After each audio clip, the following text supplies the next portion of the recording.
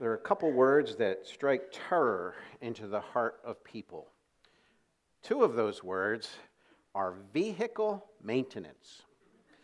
Do you ever notice how hard it is to keep cars the way they're supposed to be? I know my father was a stickler for maintaining your car properly. And he would always drill into my heart and mind, and when he'd see me, he'd say, "Hi, how you doing? Have you checked your oil?" Always, just making sure, because he worked for the refinery and mobile research labs, and he was with cars all the time and saw how they broke down. And I'm sure all of you maintain your cars perfectly, and you don't ever have issues. Now, I know I'm not real good at that, and I'm always thinking, "Oh, Dad, I'm so sorry." you know I haven't been doing very well with this, and I will say the same thing to my children. "Have you checked your oil? Have you checked your oil?" It's kind of like a legacy thing. It's not because I do it so well. It's just that I know that's what dads are supposed to say. And in that whole vehicle maintenance thing, I'm sure you all have your snow tires on. Is that right? Yes? No? Maybe? Things that you do to keep running properly. I'm hoping soon that Claude Green gets a credit card with frequent flyer miles. Because on some of our cars, we could get some flights right now with the path going back and forth to his house. You have to maintain a car. There's certain things that you do to keep it running. Our hearts are no different.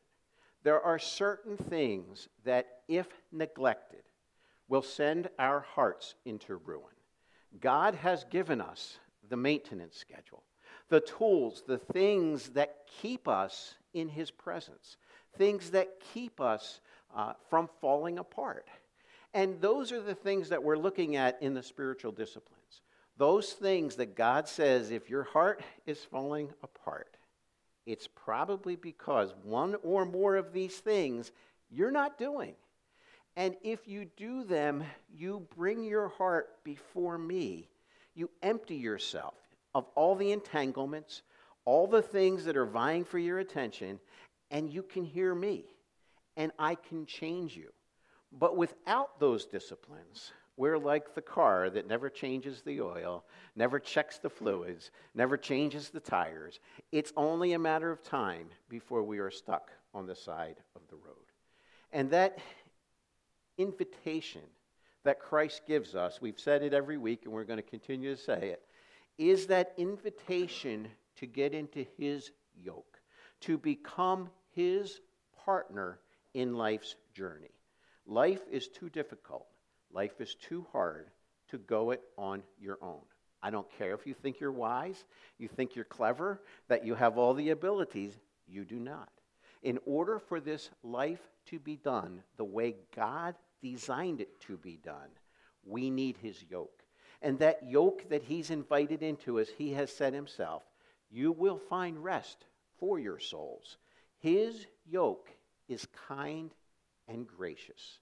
And that's what we're after, the life that is lived by His grace. Not by my wisdom, not by my cunning, not by my charming personality, any of those things.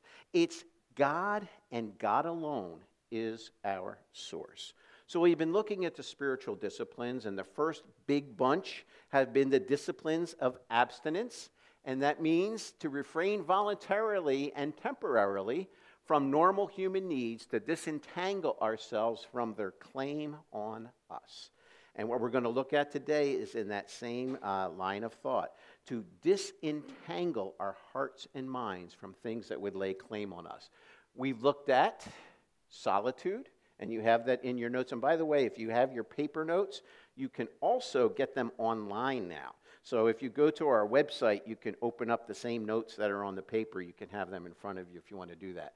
Solitude. We've looked at silence and fasting. And fasting in particular last week, we've looked at a couple things that we do and what fasting can accomplish for us. And in fasting, we fast by way of preparation of our hearts. Fasting is also done for a passion of intercession or of great need. And fasting simply because of the joy of the Lord, entering into the presence of the bridegroom. And we said that fasting is feasting. It's not just the absence of food, but it's the presence of God. Confirms our utter dependence upon God by finding in Him a source of sustenance beyond food. Today, it's frugality. Frugality, not a word that we use very often. And as we look at that, I want us to keep in mind the purpose behind being frugal is not to save money, okay? It's actually to disentangle ourselves from the hold that money and or things can have on us. So when we talk about frugality, I want to get a couple notions out of the way. First of all, frugality is not a contest between Chuck and Warren, okay?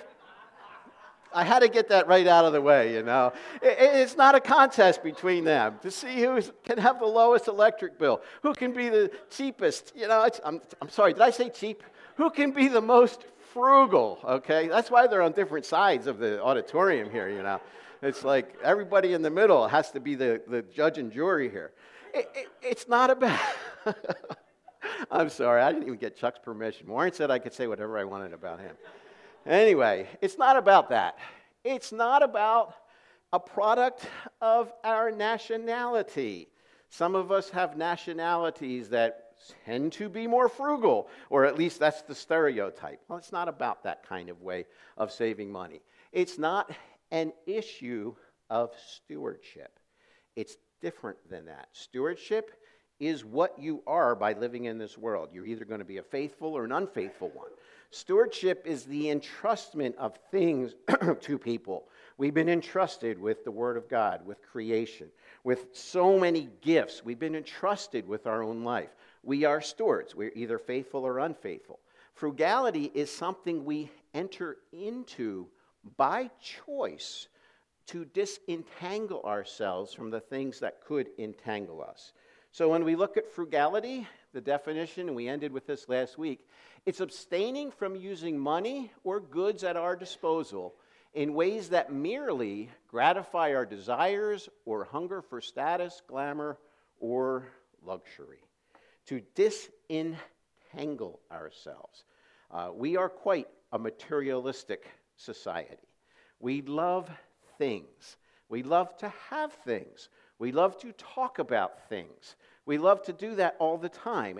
And the more we get, I'm sure all of us get to a certain place where we're satisfied with things. The problem is with things, the more you get, if you're looking to them alone, the more dissatisfied you'll get. I think it was J.P. Getty was once asked, one of the richest men who lived, how much money does it take for you to be happy? And his response, some of you might know it, a little bit more. It kind of reminds me of Ariel in Little Mermaid. You know that song that she sings with everything? She says, sure, she's got everything. I've got gadgets and gizmos aplenty. I've got who's-its and what's-its galore. You want thingamabobs? I've got 20. But who cares? No big deal. I know, you guys sing wonderfully. That's awesome. You see, things have a way of entangling our hearts, but they can't satisfy our hearts. So frugality, to be understood correctly, is a choice that I make not to pursue certain things that entangle me, to help me live in a way that is completely tangled with God. Now, frugality can mask a couple things in our lives. One, it can mask greed. I am frugal because I want to spend it all on me. So I'm not going to spend money on other things so I can get the things that I really want. I won't be wasteful. So there's a greedy part of frugality, and that's not what we're talking about either. There's some who are frugal because they're very proudful. What? Give the money that I earned to somebody who didn't earn it? I earned this money. I'm keeping this money. That's not frugality in the sense that we're talking about.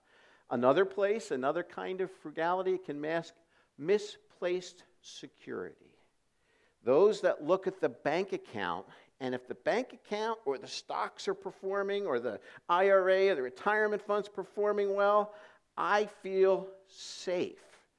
But as soon as the market goes down, what am I going to do? My retirement's evaporating. And it's a misplaced security. Rather than knowing there's an ever-loving God watching out for me, I look to money as the thing that will bail me out, the thing that will keep me going, the thing that I have it, and as long as I have it, I'm secure. But if I were to lose everything, I would come unglued because money is the security. So we want to look at frugality as a discipline that is focused on disentangling my heart to the material universe that we live in. And as we do it, we are prime targets for entanglement with these. And we want to ask the question is, who, me, wealthy? And if I were to ask most of you today, are you rich? Say, no way, I'm not rich. And one of the reasons that we are primed for being entangled in this area is because our view of reality and our own situation is often skewed. Now, I'm going to go through different generations here, but they asked the boomers, what does it take for a person to be wealthy? How many boomers are here? Okay, all right, we're a dying breed. Anyway, boomers said it takes $2.63 million to be rich. That was what the general boomer response was. So let's go to Generation X. They said it takes $2.53 million. So it's getting cheaper now. It's getting easier to become rich. How about those millennials? What do you think? Those millennials, $1.94 million to be rich. Well, there's a new generation out there, and you might not know who you are even yet. Generation Z, I think if you were born 95 to 97, they say it's after that. Depends on who you look at. They said $1.4 million to be considered rich. I wonder, if we looked at the globe, the whole world, do these figures make sense? Is that what wealthy is? So there was a survey taken where most Americans placed themselves in the whole world. They said we're probably about 32% on the chain of wealth.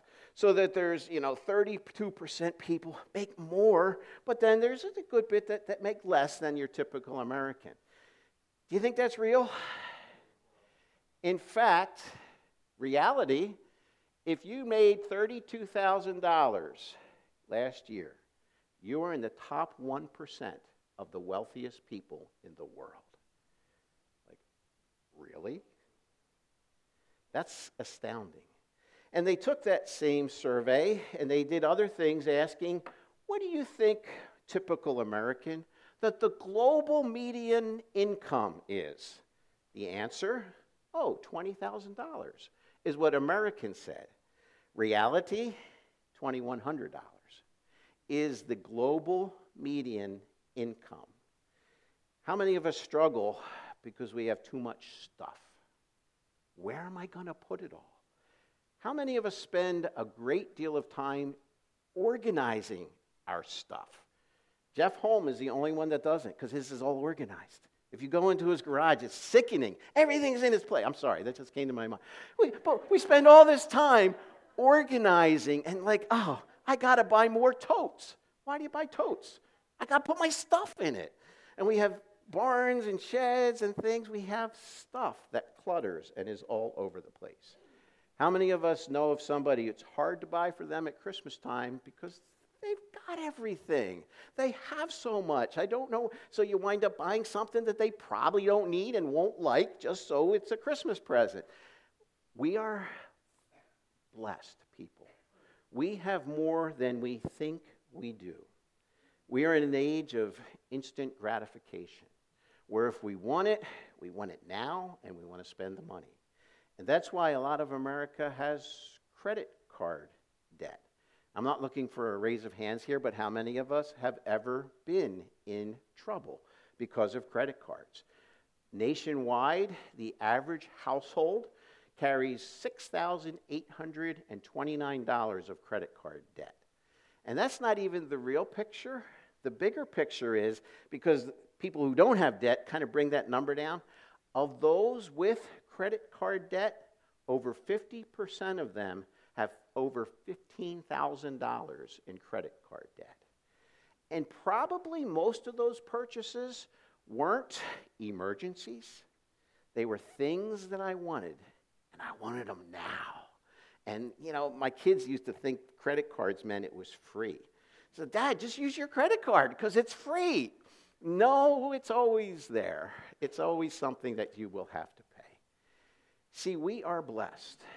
Many of us, most of us might be in that top 1%. We have a lot. But we're prime targets to become entangled with it. Because our perspective of reality is skewed. And we live in a generation that compares itself with each other. Social media just accentuates that. And I see what somebody else has, and instead of saying, well, that's awesome that you have that, one of two things happens. Either I want it, or I'm mad that you have it, and I really, really wish it was mine. You see, that's the entanglement. It's the covetousness. It's the greed. And that's what we're looking at this morning, where frugality comes in and says, I will not purchase this simply because I can. And I won't purchase it because it's going to control me. I need to know that I'm disentangled from having things being my God or coming before the Lord.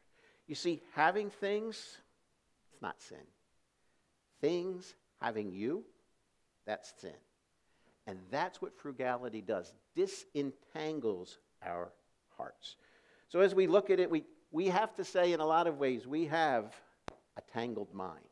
And sometimes our minds are tangled and we don't even know it because we live in a world with tangled minds. So if I take my mind and put it next to somebody else's, I'm doing okay. We're both a mess.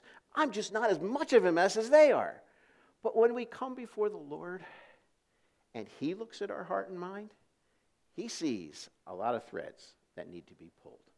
And that's when the phrase in Romans chapter 12, 1 and 2, when it says, to present your bodies a living sacrifice, that's when you bring it to the Lord, no strings attached, and you say, Lord, you disentangle me. You get into the motives and the thoughts of my heart. You show me how I really, really am. And what we're talking about is the spiritual disciplines that God says, I'm giving these to you so that I can disentangle your brain.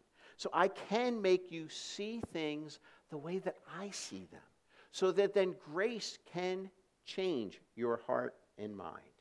The word entangled is a big deal when it comes to these things. Spiritual disciplines take us to the throne of grace.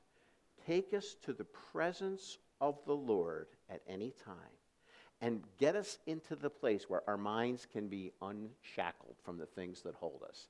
We are prime targets for having entangled minds. And a verse we've looked at a couple times over the past week, it says, no soldier gets entangled in civilian pursuits, since his aim is to please the one who enlisted him. The word entangled means to inweave, to be involved in, ensnared. It's like the person getting caught in a cobweb.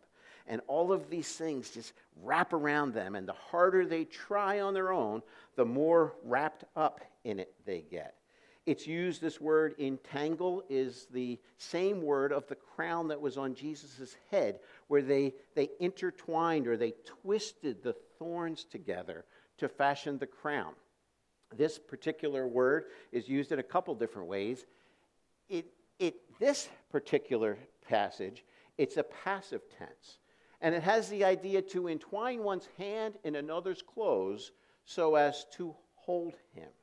So in other words, the things that would entangle us, the things of this world.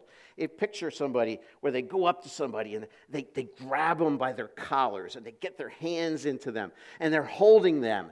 And that's what the ensnaring process is. It's where I get involved in the passion of things, of money, the pursuit of stuff, and it grabs a hold of me and it holds me by the shirt collar and doesn't let me go. And then I really can't do much profitable when somebody's got me by the collar and won't let go. That's what the poison of materialism does. When I keep all that, and I just want money and I want things, and I don't even have to be rich to be prone to this problem. And we're going to look at that in a moment. The sense, basically, in Scripture of this particular word is to be or become involved in some task or role to the point that it interferes with other activities, conceived of as being or becoming intertwined and aligned to the point of immobility. In other words, I've got all these cords all about me in this world, and they entangle me so much that I have no profitability for the kingdom of God. Why? Because I'm all wrapped up in the kingdom of this world. These things that I love so much have made me ineffective for the cause of Jesus Christ. False teachers in 2 Peter were entangled by this world. And the Scripture says about them, they promise them freedom. These are the false teachers that Peter's talking about. And they're teaching and promising freedom to the people that they're speaking to. But they themselves are slaves of corruption. For whatever overcomes a person, to that he is enslaved. For if after they have escaped the defilements of the world through the knowledge of our Lord and Savior, Jesus Christ, they are again entangled in them and overcome, the last state has become worse for them than the first. Something has occupied these people. And that phrase, maybe you recognize it from another place in Scripture, when it says the last state has become worse for them than the first. It's used in the book of, where is it used? Matthew chapter 12 and Luke 11. When Jesus is talking about demons that were in somebody, and that demon leaves and goes away, but eventually comes back and finds, you know what? Nothing's replaced me. God hasn't moved in. I still see an empty heart. So it says 7 more demons come in, and the latter state of that person is worse than the first. See, our hearts need to be occupied by something.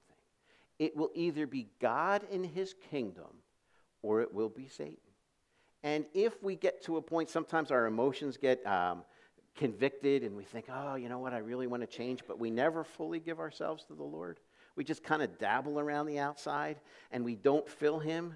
The worst, what can happen is that the latter state is worse than the first. It's better to not have known the way of God, the Scriptures say, than to have known it, understood it, and turned your back on it. You see, our hearts need a focus. We need a kingdom. And you see, there's a problem with an entangled heart. An entangled heart seems to follow and do the same thing that it's always done. You'd think in life when we fail, we learn from our lessons. We think that we would somehow get smarter and wiser. And when we hit a dead end and it's not going anywhere, we'd say, oh, this isn't a good way to live. I shouldn't live this way anymore. And that we would turn and change. But how many times do we ourselves or know somebody who keeps hitting the same dead end over and over again, banging our heads? And the Scripture goes on to say, after talking about those false teachers, that what the true proverb says has happened to them, as the dog returns to its vomit, so does a fool to its folly. The dog returns to its vomit, and the sow, or the pig, after washing herself, returns to wallow in the mire. You see, when our hearts are tangled in materialism, when we see the emptiness of that, we don't necessarily just change and go the other way. We'll just try to get more, and we're entangled. And I love this quote, God didn't give you the strength to get back up so you can run back to the same thing that knocked you down. God's grace at work in us to disentangle us from the things that claim our hearts, for the materialistic way that our hearts can be prone to. You see, there's quite a danger in the things and money and those things that surround us. And the danger is seen here in 1 Timothy chapter 6. But those who desire to be rich fall into temptation, into a snare, into many senseless and harmful desires that plunge people into ruin and destruction. For the love of money is a root of all kinds of evils. It is through this craving that some have wandered away from the faith and pierced themselves with many pangs. That word plunge could literally be translated drowned, to drag you to the bottom. You see, when our hearts are captivated by things, the things we have or the things we don't have, it really doesn't matter. Our heart is being pulled down to the very bottom because the kingdom that those things represent are temporary. They're not able to satisfy, yet we can pour ourselves into it and find our hearts captivated by them. And it's funny, some people will say that money is the root of all evil, and that's not really the right translation. It's a root of all kinds of evil. And I wonder if you took 60 seconds, and we won't do it right now, but if you were just to write down all the troubles, all of the problems that come about because the love of money, I wonder how long it would take you to come up with a pretty good list of all the problems that can come across. I tried it myself, and I thought, okay, I'm just going to, what are some of the evils that come about by being so materialistic? And I just came up with self-righteous, callous, greedy, covetous, dishonest, domineering, self-centered, disconnected from others, worried, discontentment, unhappiness. And you could go on and on and on. I used to work in construction at some very, very, very wealthy homes. And some of them, most of them, were some of the unhappiest places because there was fear, there was worry, there was fighting. There was not peace. Although all the things were in place that the world says should bring you peace, should bring you happiness. But those things can never, ever deliver. There's quite a danger. But there's a goal in frugality, in not buying something simply because I can. There's a goal behind all of that. It says, but godliness with contentment is great gain. For we brought nothing into the world, and we cannot take anything out of the world. But if we have food and clothing, with this we will be content. There's a mouthful there. You see, we do live in a generation where people feel entitled, that I deserve for people to give me things. It says, you brought nothing into this world. That kind of knocks that one right out of the ballpark. I'm not entitled to anything. If I have anything in this world, it is because of grace. God has given it to me. The breath that you're breathing right now, that's not yours. It's a gift. The bodies that we have, you didn't make it yourself. It's a gift. God has given us everything. But you find out how we view those things, take some of those away. And all of a sudden, I've lost my, I don't have my, and whatever it is. It's like, what do you mean my? You don't own anything. Nothing belongs to any of us. It is a gift from God in a stewardship. We brought nothing into this world. We cannot take anything out of this world. There are no security in things. There's no eternal value in the stuff. You can't take it with you. No entitlement, no lasting quality, no security. But if we have food and clothing, with these, we will be content. That's where it really gets down to the heart of the matter. What does it take for me to feel content? Am I content with what I have right now, just the way I have it? Or are we always looking to somewhere, only if I had that, then life would be better. Only if I had more of. And I get to that point, life will be good all of a sudden. And that if only could come, and it may or may not, but if it came, life all of a sudden won't be great. because of the achievement of a certain thing. You see, grace is the source of contentment. And if I am not schooled by the grace of God, realizing my undeservedness of anything, if that grace doesn't school me, I will be discontented. I will be completely discontented. When it says, but godliness with contentment is great gain, it almost sounds like there's two kinds of godliness going on here. I could be godly and not content, or I could be godly with contentment. That's not how the verse is really translated. It means godliness, which is always accompanied by contentment, is of great gain. You see, to be godly and have our hearts disentangled from this materialistic world that we're in order for us to do that, we need grace. We need that discipline to bring ourselves before the throne of grace, who God can say, I'm going to really show you how materialistic you are, how much you love your stuff. I had it really smack me in the face, how materialistic my heart can be. When we traveled to Brazil some years ago, and right on one side of the street, affluence. The other side, some of the worst shacks that you could imagine. I'm like, oh my goodness, we are so blessed. We do have so much. True contentment has at its core the grace of God. And in that grace, it realizes in Christ, we've been given more than this world could ever give. We've been blessed with an inheritance greater than this world could ever give. The scriptures say in 1 Peter chapter 1, we have an inheritance that's imperishable, undefiled, unfading, kept in heaven for us. Because of that great blessing from God, this other stuff, it's just like garland.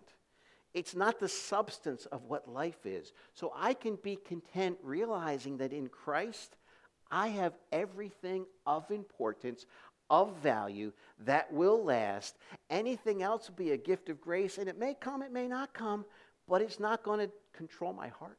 It's not going to make me joyful or unjoyful. So when grace teaches us contentment, it shows itself in a couple ways. Number one, that satisfying joy, that's contentment, is mine even if my lot today never increases. I never get ahead. That's okay, because godliness is accompanied by contentment. Satisfying joy is mine even if my lot constantly decreases. I lose it all. Satisfying joy can still be mine. Frugality is the discipline that says, I will not buy or I will not indulge in these things simply because they make my life easier. Luxury, status, power, all of those things. I'm not going to do that. I'm not going to use my money so those things don't grab my heart. Satisfying joy is mine, even if your lot increases and mine does not. That's when you start to look at your neighbor. And it's like, they're really getting ahead. And they're not really very godly. I don't get this. How come they seem to be doing so well? And I'm struggling, and I really want to know the Lord, and I'm trying, and they could care less. You see, satisfying joy that comes with godliness gives a contentment that doesn't matter what somebody else gets. That's okay, because I've got it all in Christ anyway. Anything else would just be a gift of grace that may or may not come. Satisfying joy is mine, so I don't have to crave what you have. I don't have to, because I've been blessed with all spiritual blessings in the heavenly places. But you think about our own hearts when we see the good fortune of somebody else. Like, oh my goodness, did you hear what they got? You know, this is my problem with power tools. Somebody gets a power tool I don't have. It's like, gotta have that, gotta have it. You know, it's that keeping up, or, oh, look at this, look at. When contentment is the lot that comes with godliness, I don't have to crave what somebody else wants. And here's the real hard part. I can genuinely rejoice in the blessings that somebody else gets. That's hard. To not have something inside of me that says, they don't deserve that. Oh, they got that. They got so much anyway. What do they need that for? Even though outwardly we may say, oh, I'm so happy for you. And inside we're thinking different. Why not me? When's my turn come? I deserve to have that. No, you don't. We don't deserve anything because God says, I'm giving you grace. I'm giving you a contentment beyond the stuff mart. And when you have it, you can be genuinely happy with the progress and blessing that somebody else gets above and beyond you. Frugality. Being able to step back and be joyful because of what I've been given already. And anything else is a blessing, not an expectation.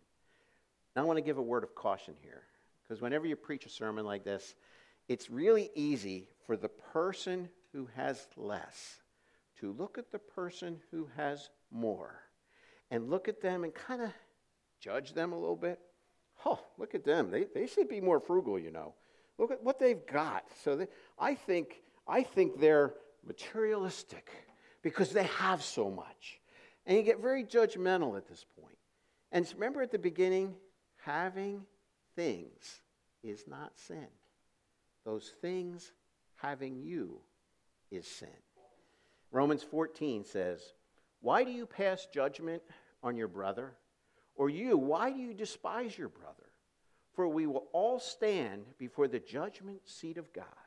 For it is written, as I live, says the Lord, every knee shall bow to me, and every tongue shall confess to God. So then each of us will give an account of himself to God. Basically, I'll take a little pressure off you right now. I'm going to make your life easier. You are not God. That'll make you feel better. The person next to you is not God. And you say, oh, I got that down. That was easy.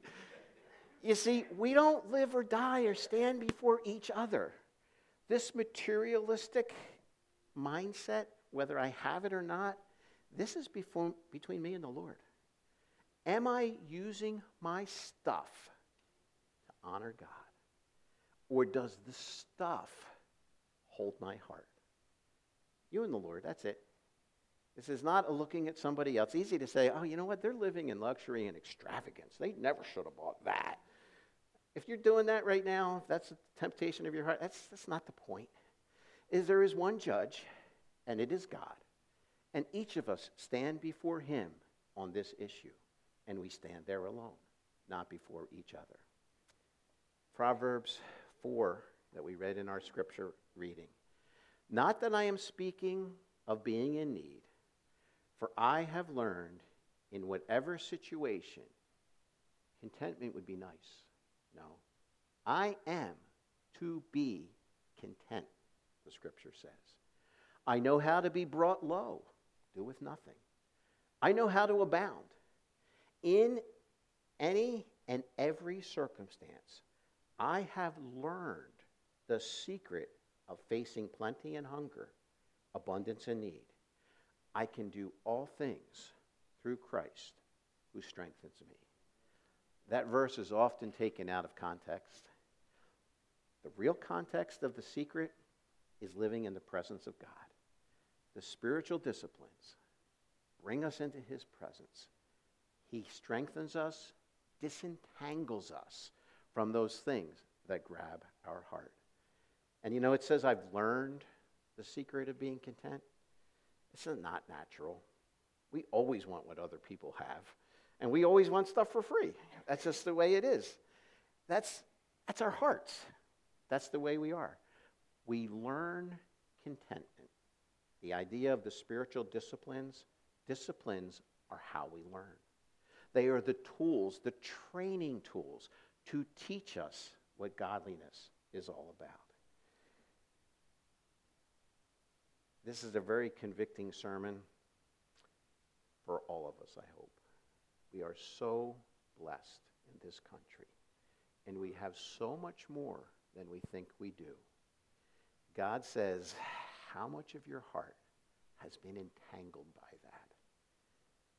We're going to talk about sacrifice next week. That's kind of like stage 2 of frugality. Frugality is not saying, I'm not going to spend and get these things that are going to just bolster me up here. But what do I do with it then? If I do have extra, what does God expect? What does sacrifice really mean? And as we look into that, hopefully all of us are on a journey together down deep into our hearts. As we sang that song, I'm sorry, Lord, for the thing I've made it. I want my heart to be all about him. And I think a lot of us want the exact same thing. Disentangled from stuff. Father, I thank you for grace.